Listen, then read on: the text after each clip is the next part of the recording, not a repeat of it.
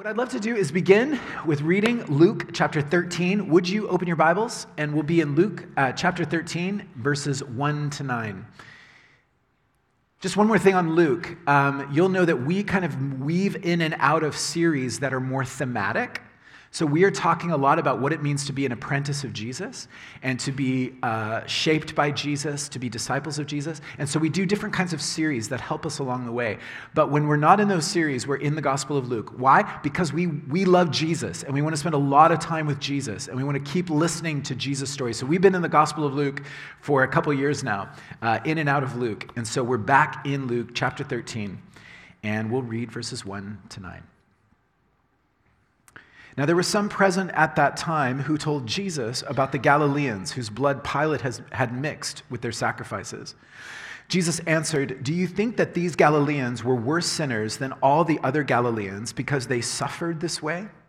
I tell you, no. But unless you repent, you too will all perish. Or those 18 who died when the Tower of Siloam fell on them, do you think they were more guilty than all the others living in Jerusalem? I tell you, no. But unless you repent, you too will all perish." Then he told them this parable. A man had a fig tree growing in his vineyard, and he went to look for fruit on it, but did not find any. So he said to the man who took care of the vineyard, "For 3 years now I've been coming to look for fruit on this fig tree, and haven't found any. Cut it down. Why should it use up the soil?" "Sir," the man replied, "leave it alone for 1 more year. And I'll dig around it and fertilize it. If it bears fruit next year, fine. If not, then cut it down." So this is the word of the Lord. And today, North Langley, we are diving into a difficult topic, and the topic is repentance. We're going to talk about repentance today. Join me in prayer. Holy God, as we come and we listen to your words, we pray that you would give us a heart of repentance, a longing to walk in the light, a joy as we walk in freedom.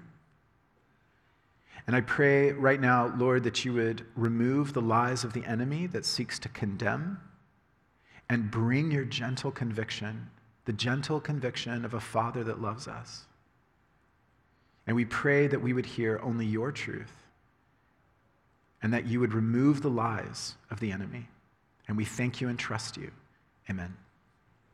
Okay, so here we are with Jesus, and we'll just begin with the first 3 verses. So what we're going to do right now, just to give you a lay of the land, we're going to look at this exegetically. It means we're going to just focus on the passage. What is Jesus saying? What is he doing? What does it mean? And then the second half of the sermon, we're going to talk about repentance. Okay? So let's do this. Verses 1 to 3. Now there were some present at that time who told Jesus about the Galileans whose blood Pilate had mixed with their sacrifices. Jesus answered, "Do you think that these Galileans were worse sinners than all the other Galileans because they suffered this way? I tell you, no, but unless you repent, you too will all perish." So what's happening here? Well, in verse 1, we read about Galileans whose blood had mixed with their sacrifices. All right, so this kind of sentence or phrase is very foreign to our day-to-day life. So what is happening? Well, for those of you who are new to Jesus, Galilee is an area in the northern part of Israel. It's where Jesus grew up. It's around the Sea of Galilee. And remember that Israel, the people of Israel, the Jews, were occupied by the Roman Empire at this time in history. And so you would see Roman soldiers everywhere. And the empire had a governor in Judea named Pilate. Pilate was the governor of the area of Jerusalem, of Judea. He was in charge. And so whatever he said happened, and he was the image of the empire there in the land. A Jewish historian named Josephus shows that Pilate would irritate the Jewish people, right? He loved to make them angry and provoke them. And Josephus also wrote that Galileans in the north, so these are Jesus' people, these are his neighbors, they were always craving for revolution. They were ready to fight at any moment. If they were provoked by Rome, they would take action. And so the story seems to be that these pilgrims from Galilee were coming to worship in the temple. They were going to travel south to the city of Jerusalem, and they were going to come worship in the temple. And it seems like they were slaughtered in the temple. They were killed while they came to worship. So just imagine Jews being slaughtered in a temple, their own blood mixed with the blood of the sacrifices of animals. A horrific picture if you were a Jew, right? And so somebody comes up and shares this story with Jesus. Just imagine today if people were killed in a church, right? What kind of anger would rise up in you? The injustice of it. Jesus then actually shares another story. Let's look at verses 4 to 5. He says this, "Or those 18 who died when the Tower of Siloam fell on them, do you think they were more guilty than all the others living in Jerusalem? I tell you, no. But unless you repent, you too will all perish."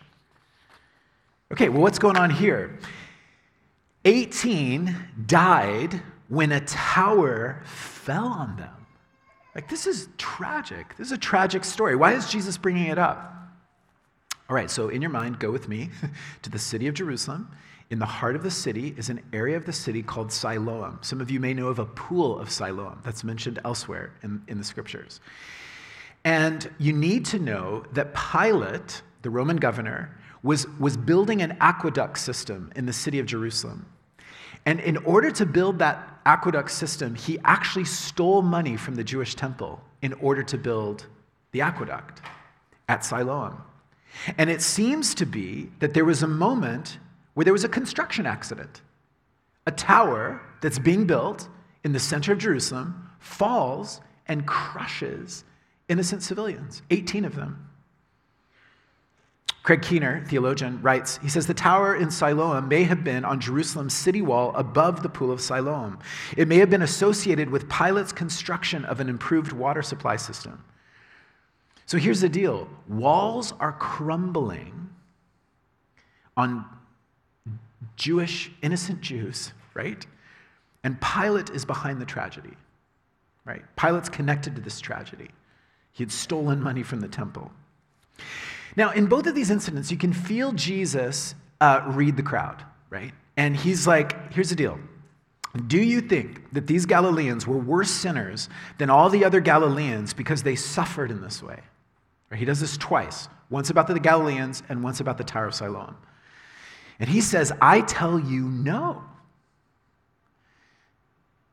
Jesus, these people who suffered, they must be bad people, right? They must be much worse than we are. Look at how they died. This is a very ancient assumption in the world that still carries on to today. It carries on in our lives. If something bad happens to someone, it must mean like it's bad karma. It was coming to them. They must have done some bad things, right? And Jesus says, no. No. These are awful events, right? But these people are not any worse than anyone else walking around the streets, right? Are they sinners? Sure, but so are you, right? And so Jesus kind of flattens things out here. All are sinners, right? But he makes a double move, which is super interesting. He says, none of these people who died tragically are worse sinners than anyone else, and you're all sinners, right? And so what is he doing? I believe that Jesus, as a really good teacher, he's using these two tragedies to warn people that the entire people of Israel are headed in a dangerous direction. What does that mean? Two tragedies. One, a violent act from an enemy, Pilate, and the other, a construction accident that was anchored in Pilate's terrible, evil stealing from the temple treasury, right? Both are connected to Pilate. Both are connected to the Roman Empire. Both are connected to the enemies of Israel. And so here's what you need to know. Jesus sees Israel, the people of God, as a nation that's collapsing in on itself. Why is that? Because he's watching his own people become violent. He's watching his own people stew with hatred. He's watching his own neighbors filled with bitterness and ready to take up swords. They're moving to swords to solve their problems. And Jesus knows that if they move in this direction, destruction is going to come. If you continue to move in violence towards the Roman Empire, they will respond in violence and destruction will come. You can expect a whole lot more blood mixed in with your sacrifices. You can expect a whole lot more walls to come crushing down upon you. If you continue to live this way, it's not going to go well for you. And this is so important. Jesus believes that Israel is headed towards destruction, and he's right. And this is massively important to understand. Only 40 years after Jesus says these words, the city of Jerusalem fell. 70 AD. You can check it out. It's a historical moment.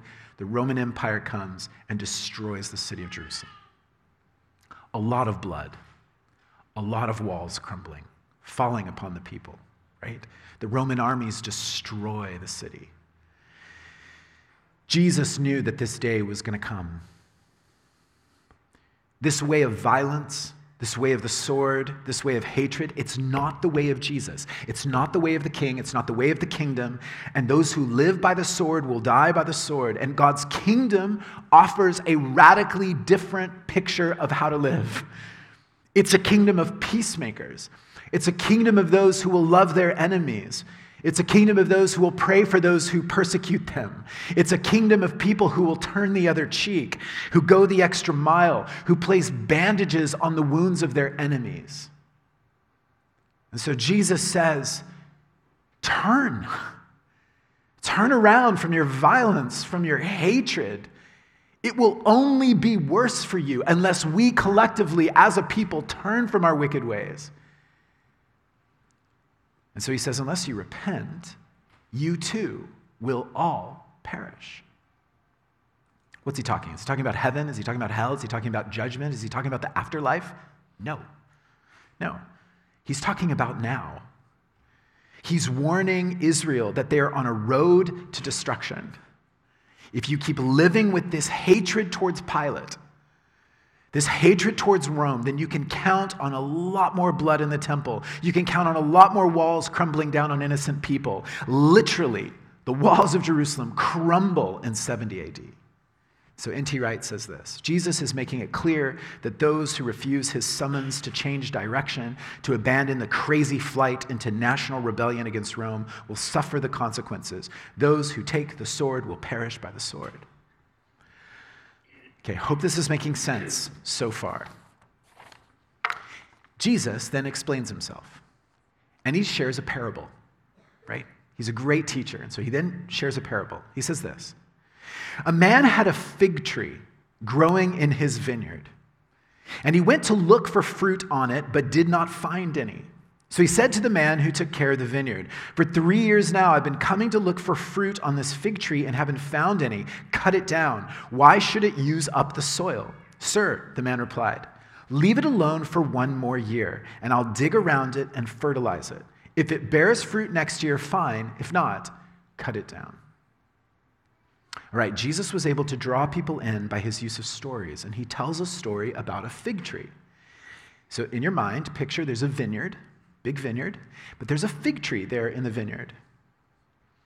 And because he's an amazing teacher, he is drawing on images that are found in the Old Testament. Did you know that in the Old Testament, Israel is likened to a fig tree? In Jeremiah 8 and in Micah 7, we see Israel as a fig tree. And the question is this fig tree producing fruit? Is this a healthy tree?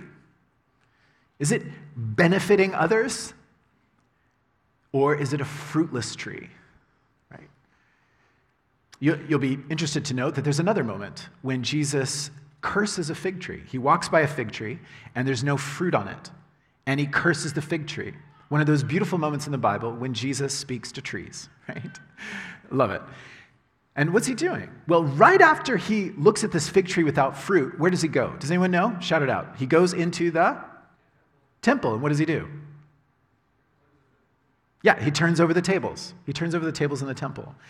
And he turns over these tables because the money changers were there, and they were stealing from the people. And he says, "This house was supposed to be a house of prayer for all nations, but you have made it a den of thieves." And so this fig tree represented Israel, the fruit of the people. Are they bearing fruit? Are they truly following God? Or are they bent on their own, evil ways? Again, fig tree, symbol for Israel. And there's no fruit. But in the parable, notice that there's no fruit on the fig tree, but there's a window of mercy. There's a time of opportunity. And by the way, in a second, we want to talk about this. You and I, when we think about repentance in our own lives, there's a window, a time of grace, time of mercy, an opportunity to turn. So we read this, verse 8, "Sir, the man replied, leave it alone for 1 more year, and I'll dig around it and fertilize it. If it bears fruit next year, fine. If not, then cut it down." So there's a year. There's a year left, a window of mercy. And Jesus is saying, we need to see the fruit here, people. And what's the fruit? Repentance. Repentance of people who are turning around, who are abandoning their ways, their evil ways, and turning towards God. The fruit of repentance. Jesus says, unless you repent, you too will all perish. He's looking for a people who will turn from their ways of death and move towards the life of God.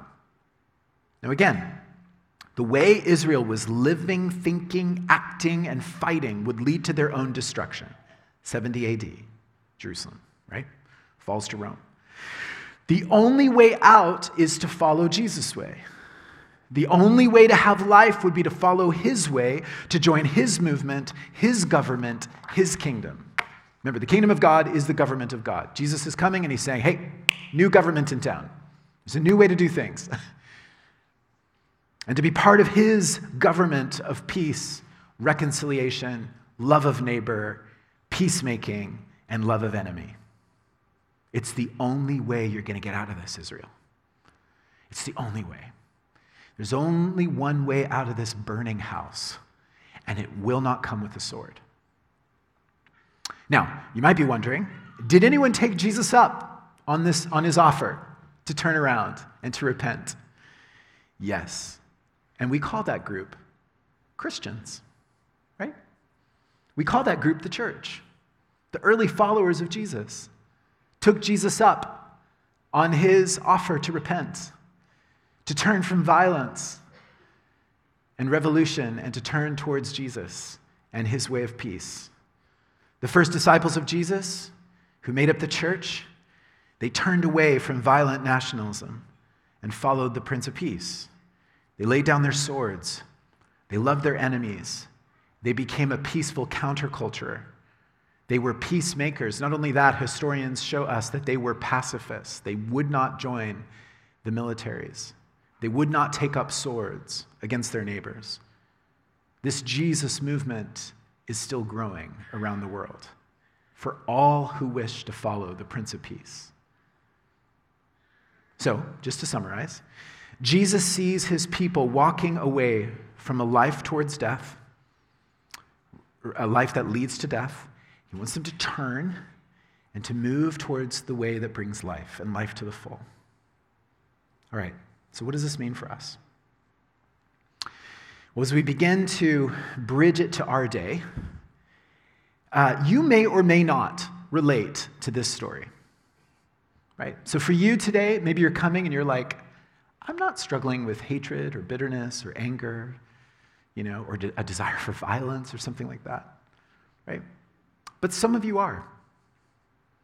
Some of you here in this room would say, actually, that's exactly what I carry with me, is a deep anger towards my enemy.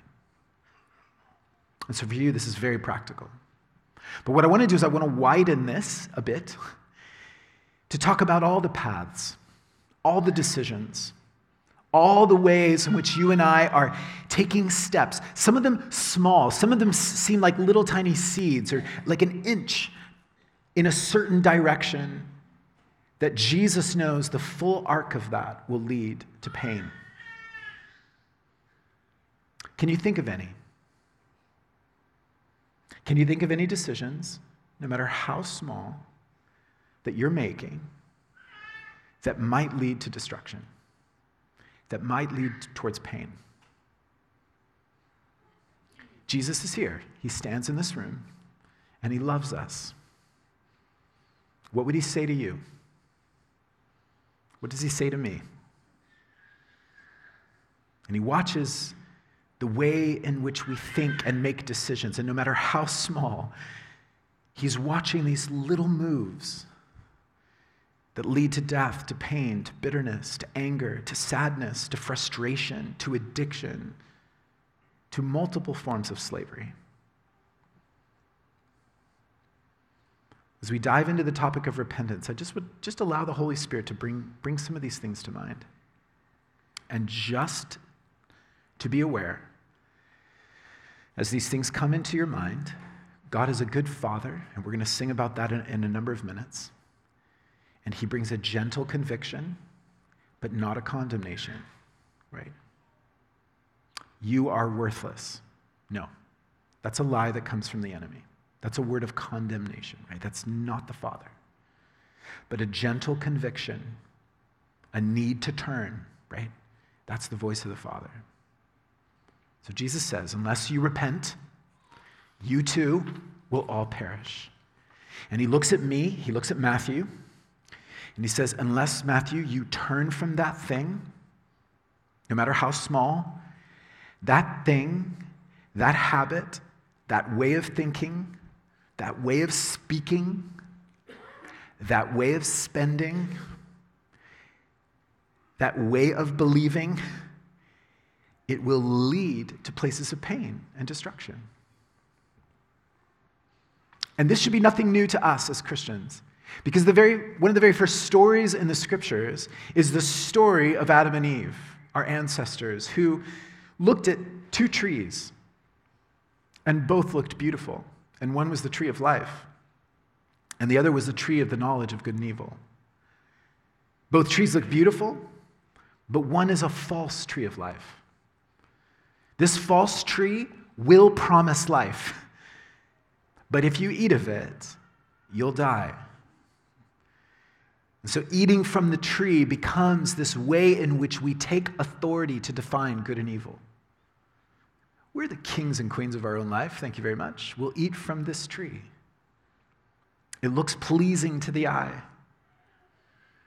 And so to eat from that tree is to trust my own definition of good and evil. It's to turn away from God's definition of good and evil and to define it myself. And the fruit always tastes so good when you first take a bite. But it will lead to death. John Tyson, pastor in New York, says it this way. He says, sin is the sovereignty of self. I take full control over what is good and evil in my life, right? And it leads to pain. Some of you have picked up a piece of wood, and you've moved your hand along the piece of wood, and you know that when you move it with the grain, it's smooth, right? But as soon as your hand goes against the grain, it brings slivers, splinters into your hand. And I think that image helps when we talk about the way of Jesus. The way of Jesus is not easy. This is not what I'm saying. It's not like easy, but it's good. And so your hand can move along the surface in a way of obedience and truth and walking in the light and all things good, true, and beautiful. But your hand moves the opposite way, and it will lead to pain. And that's me defining what's good. And so then I say to myself, bitterness is okay for me.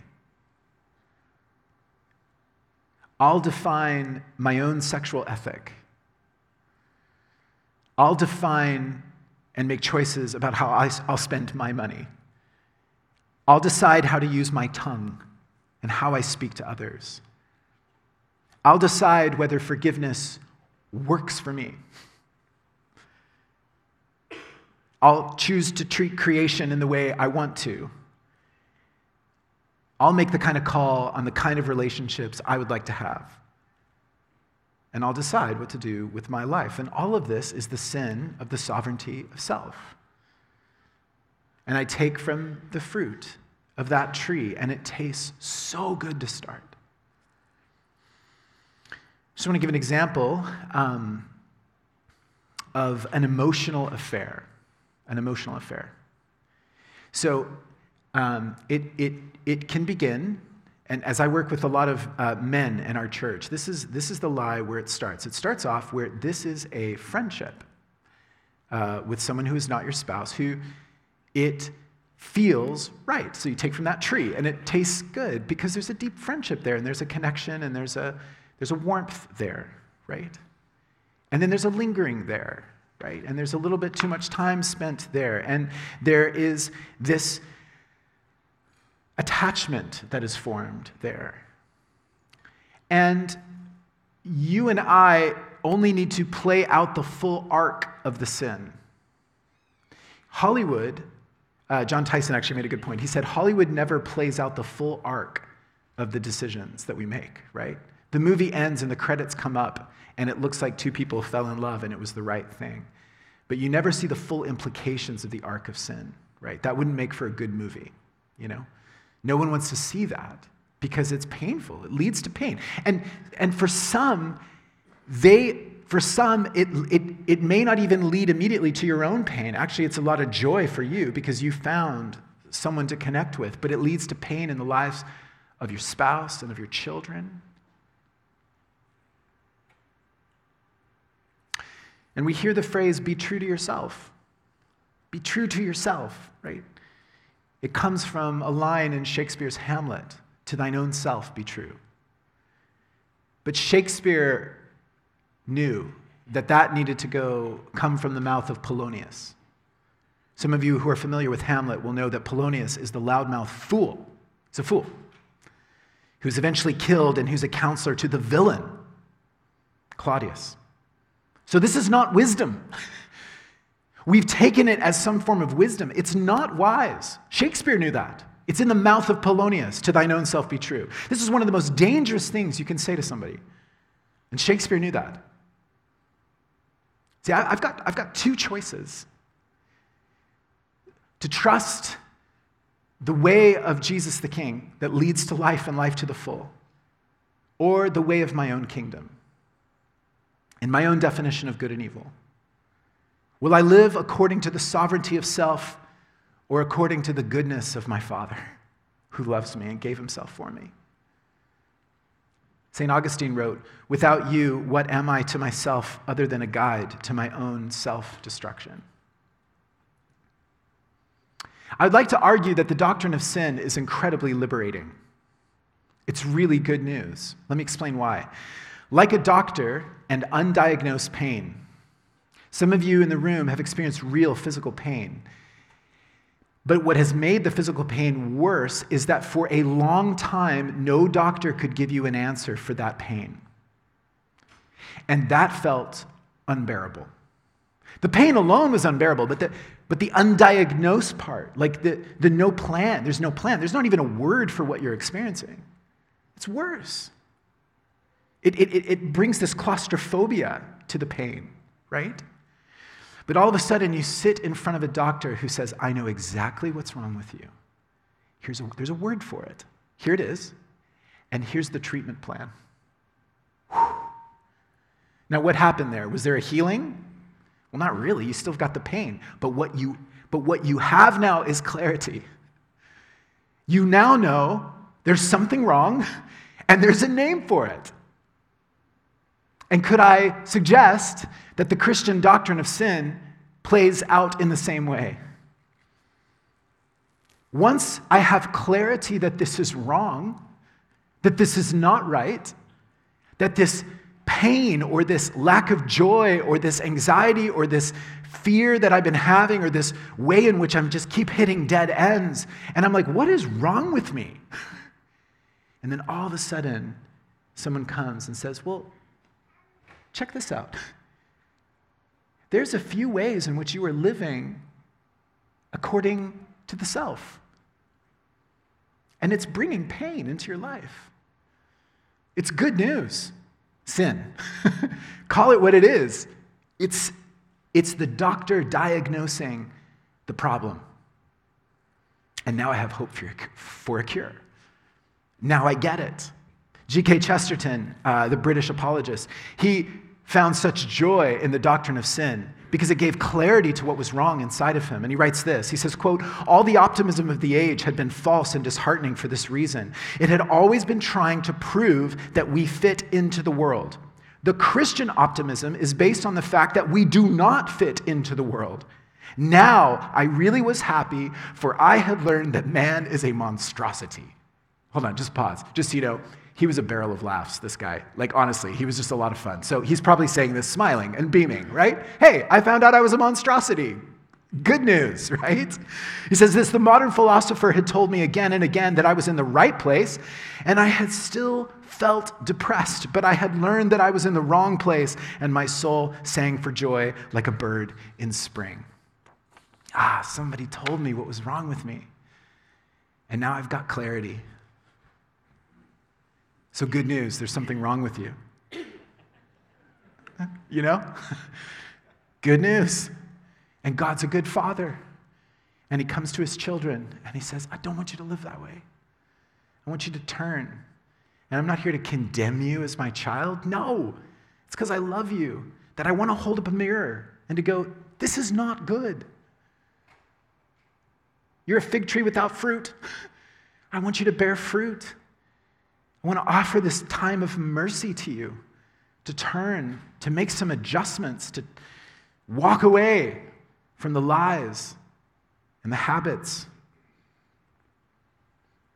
Because I feel like there's a frustration. Like some of us are going, no wonder this relationship thing isn't working. No wonder I always feel frustrated. No wonder I can't find joy. No wonder I feel confused. No wonder it feels like I keep hitting dead ends. I am eating from the wrong tree. And I'm seeing a pattern in my life of defining what is good as evil and what is evil as good. And it's not working. And I need to get off this train quick. And the quicker we can jump off that kind of train and hop on God's train, the better, right? The faster we can move towards healing. And so remember just what I said earlier, conviction versus condemnation. In the next number of minutes, I hope that the Spirit will just allow you to feel a gentle conviction and not the condemnation of the lies of the enemy. In my life, when I think about that, I could almost boil everything that is sinful in my life down to self-centeredness. I'm so self-centered. It's the root of all the problems that I deal with. And I have realized that I can be a pastor without the character of Jesus. And that's a scary thing, I believe. Many of us as pastors can be pastors because it's a career, and we base it on our education, and we base it on certain kinds of training, and you can go quite a long time with just those things. Saying the right things, doing the right things, right? But you can go quite far without the character of Jesus. And I find that scary. I don't want that. I know in your life, I'm sure you don't want that either. That none of us, as we're following Jesus, want to do it without the character of Christ. And I know that God has deep healing in store for me when it comes to the self-centered nature of Matthew's heart. Something is wrong, and the first step is to admit it. The Greek for repent is metanoia, which is a change of mind. And I also love the Hebrew word shuv, which is to turn and to walk the other way. So it's a change of mind, but it's also a change of position, right? To turn and walk the other way. And when I turn, I'm not just turning from sin, I'm turning to the love of God. I'm turning towards the arms of the Father. That's repentance. Repentance is not just, I'll stop doing wrong. It's I turn, I put my back to the wrong because I'm putting my entire life towards the beautiful, powerful arms of my loving Father. That's repentance, is to come running towards the Father. And so I repent, I confess, I turn, and the best way to do that is to find a trusted Christian and to sit down with them and then just to say it, to confess it, and to confess 100% of it, because Christians are great at confessing 80%.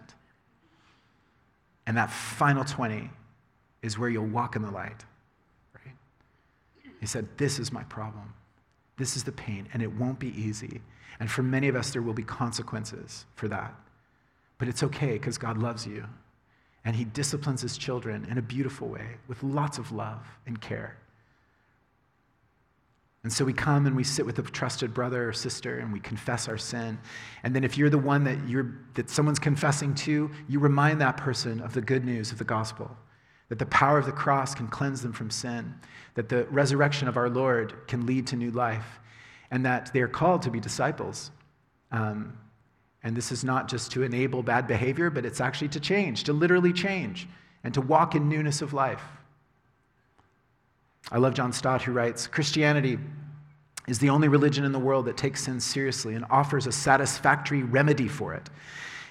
And the way to enjoy this remedy is not to deny the disease, but to confess it. Don't deny it. Confess it. Right? Many of us in the room have been true victims of sin. I need to say that before I say this. And many of us in the room love to be the victim and to take no ownership of responsibility. And that is something I've got to wrestle with. There are times in my life when people have actually wronged me, right? For sure. But there are many times in my life where I'd prefer to be the victim than to be the one who did the wrong thing. And the best thing to do, the quickest way out of that trap, is to confess our sin. To confess is to tell the truth, that's it. To be honest before God and others about the ways in which we're eating from the wrong tree. And to walk in the light. Frederick Buechner says, to confess your sins to God is not to tell God anything he doesn't already know. Until you confess them, however, they are the abyss between you. When you confess them, they become the Golden Gate Bridge. A new connection with God. And that's what we want today. Northingly, I want to remind you of the power of the blood of Christ at the cross and the power of the resurrection that gives you new life. And there is this beautiful road to life that is before you. Will you take it? 1 John 1 says this, if we claim to be without sin, we deceive ourselves, and the truth is not in us. If we confess our sins, he's faithful and just, and will forgive us our sins and purify us from all unrighteousness. And so we come again to the cross. I'll invite our worship team up. We're going to take communion here together as a family. Would you take the bread and the cup? And as we come to the table, I want to provide a brief, quiet moment where you and I can come before the Lord and to begin the process of being open and honest about our sin.